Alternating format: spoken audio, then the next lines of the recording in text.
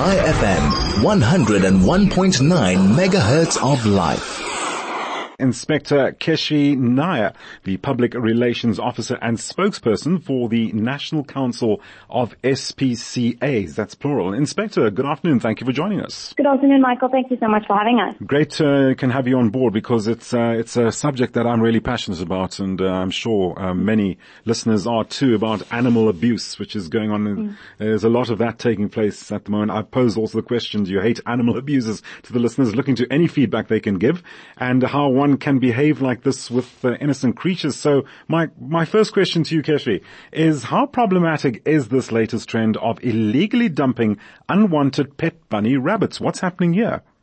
So this is something that SPCAs across the country usually deal with just after Easter.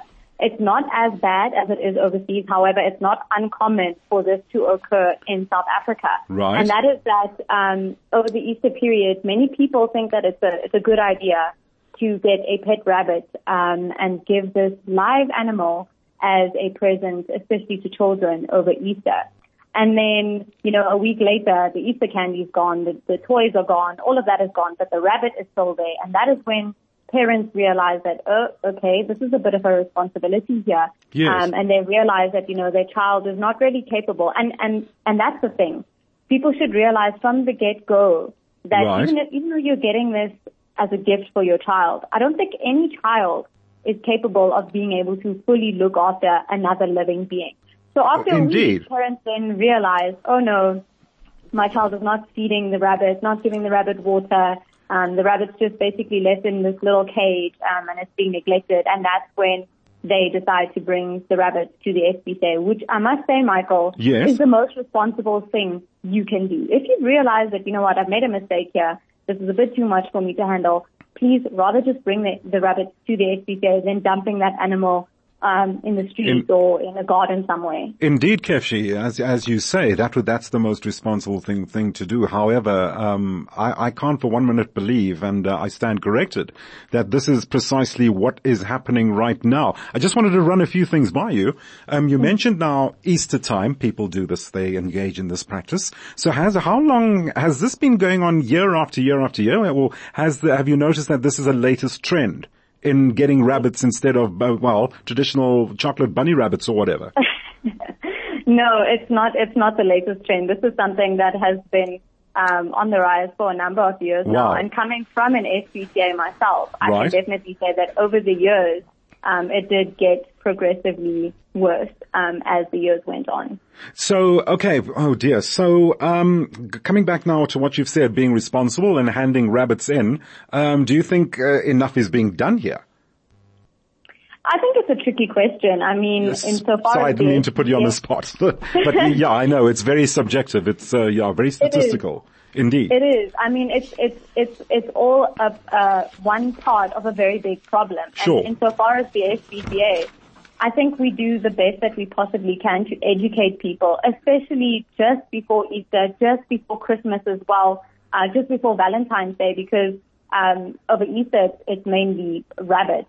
But I mean, even during Valentine's Day and Christmas, you'll find that other small critters, kittens, puppies, etc., they're given as gifts as well. And we're faced with the same problem after that holiday. Right. So insofar as education, we do the very best that we can before the day itself. Certainly. And like I said, it's all just a part of one very big problem. And I think one of the other issues here is that it's so largely unregulated. I mean, it's really unfortunate, and I hate to say it, but it's so easy for anyone to just get a pair of rabbits, have them mate, and then sell those babies to whoever wants to buy them, and they can make a profit off of it. Same thing with kittens and puppies. It's just too easy for people to breed with these animals and then sell them irresponsibly, rehome them irresponsibly. Indeed. Keshvi, I'd like to keep you on the line. I'd like to actually unpack a bit more about the animal situation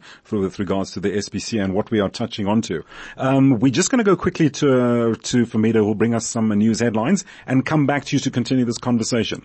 Joining me is Inspector Keshvi Nair. We'll be back shortly once Famida has given us an update as to what's going on in the world. High FM, 101.9 megahertz of life.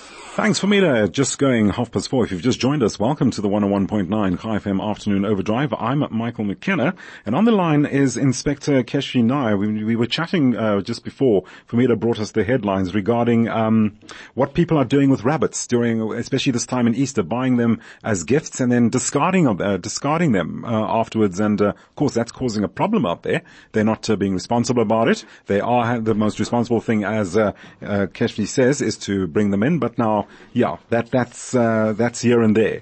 Many people can do that. Many people are not. Keshvi, welcome back, and thank you for holding on and continuing the conversation. If we could just move on from that, what other animal abuse is on the increase lately? What is the SPCA observing? Well, again, this is another tricky question because... Sorry, I don't mean to. I really didn't. I didn't do this on purpose. I just, just to have somebody to chat to from the SPCA, just to get an overall feel as to, the status of animal abuse and, animal rights, that kind of thing, just to see where things stand in the country right now. Yeah, no, it's completely understandable, Michael. Don't stress. But what I was saying was that sadly in South Africa, there is no shortage of animal cruelty. And I think if there's one thing that I can highlight with this question in particular, yes, is that many people think that the SPCA only deals with dogs and cats and dog and cat cruelty. I was going to come to that. We deal with all animals. Right. And we see cruelty throughout every single species, which is it's just crazy. I mean, if you look at farm animals, what they go through in those intense farming housing systems, if you look at wild animals and how they are exploited, if you look at your domestic animals. So sadly, there's no shortage of animal cruelty in our country, and there's no particular trend that we can say, okay, this looks like it's on the rise, because it's just so broad and there's just so much of it. I don't mean to put you on the spot again. I did introduce you as the Public Relations Officer and spokesperson for the National Council of Plural SPCAs, of all the SPCAs. So I was going to ask you, at the moment, how crowded are SPCA facilities at present? And is there any appeal for help, any initiatives, anything you want to appeal to the public about or for?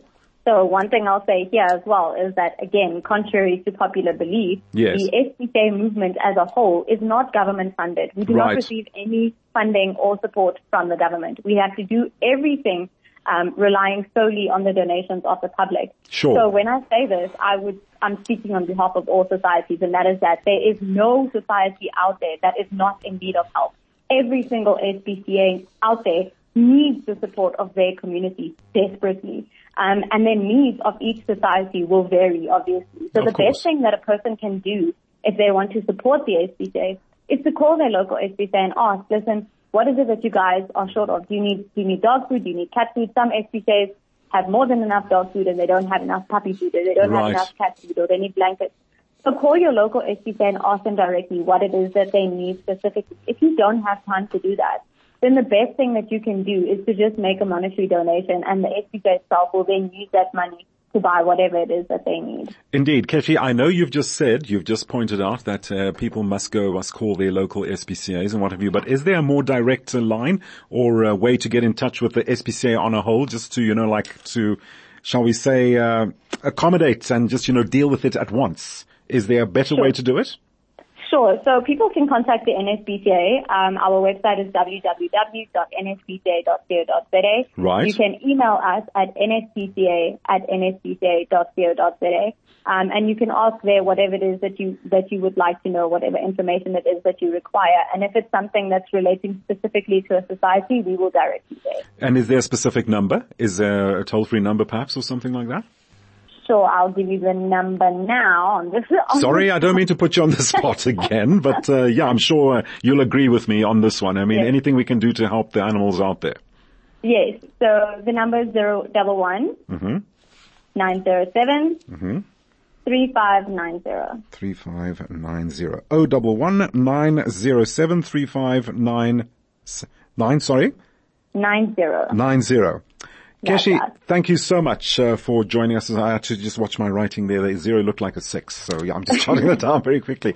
Keshvi, thank you so much for joining us this afternoon, just to give us a lowdown on what's happening animal abuse-wise, what's happening in the world with the rabbits, for example, but all other animals, for example, and what the SPCA is endeavoring to do to accommodate and look after animals as best as we can. Inspector Keshvi Nair, Public Relations Officer and Spokesperson for the National Council of SPCAs.